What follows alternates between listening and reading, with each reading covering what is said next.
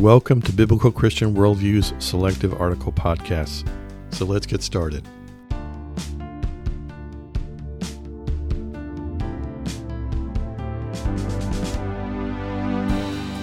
Today's podcast is entitled Faith in the Bible or Our Earthly View of God. Many over the last few months have made understandable comments in our blog posting, challenging the Bible as God's primary authoritative source for communication with mankind. The latest came from a reader who stated, quote, "The Bible is not an authoritative source from God, and other than we should love one another, the rest is just bunk. Nowhere in the Bible does God say that a great book will be created for all of humanity to follow," unquote. From a secular perspective, this reader's correct. The Bible does not predict itself. However, I do believe it references itself and its importance in the life of a Christian. Those verses include Romans 15:4, which says, "For whatever was written in former days was written for our instruction, that through the endurance and through the encouragement of the Scriptures we might have hope." And 2 Timothy 3:16 and 17, "All Scripture is breathed out by God and profitable for teaching, for reproof, for correction, and for training in righteousness, that the man of God may be complete, equipped for every good work." This same Greek transliterated word, grapho, which is Scripture, according to Strong's, is found 24 times in the New Testament and is consistent across nearly all the major translations as referring to Scripture. Strong's defines the term as a holy writ. The term Scripture is a reference to the Bible, clearly. Even secular texts such as Webster's Dictionary offers the definitions of Scripture as capitalized, the books of the Bible, or passages from the Bible. Further, in support of Strong's Webster's definitions, cross-references the term Holy Writ and goes on to say Holy Writ has been used in English as a synonym for the Bible for more than 1,000 years. Beyond these two verses and the remaining 22, there are a remaining 22 in the Bible that use the term Scripture, and there are a number of other verses which emphasize the word or words of God as important teachings for Christians. Examples include Hebrews 4:12, "For the word of God is living and active, sharper than any double-edged sword, piercing to the division of soul and spirit, of joints and marrow, and discerning the thoughts and intentions of the heart." Psalm 119:105, "Your word is a lamp to my feet and a light to my path."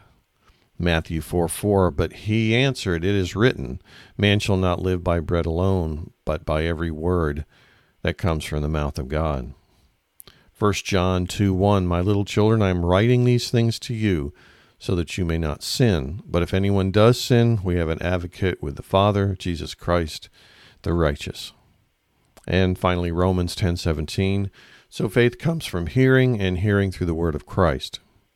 Ultimately, if one wishes to know God, they have two broad choices.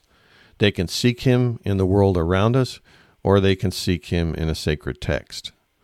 The danger of the former is that one can easily be led astray by supernatural evil and by our own sin nature.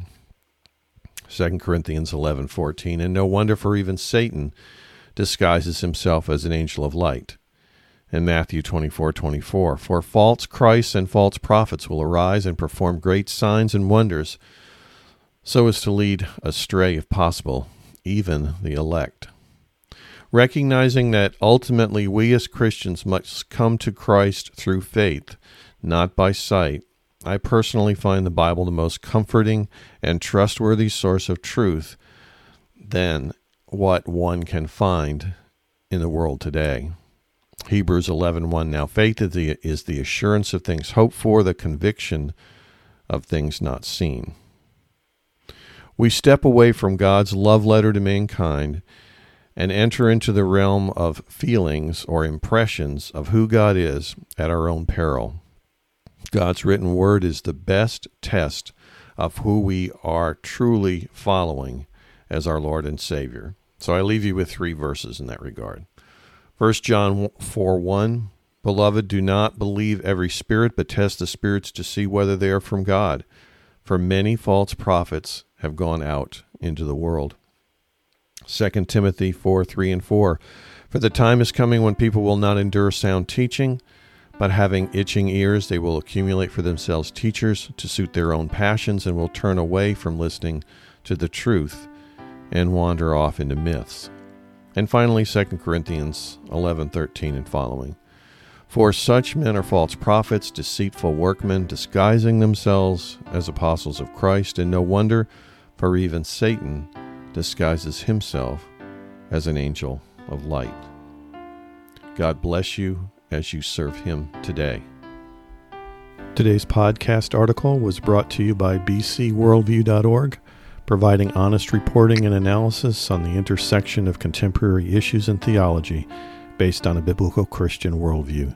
May God bless you as you continue to walk through this life with our Savior and Lord.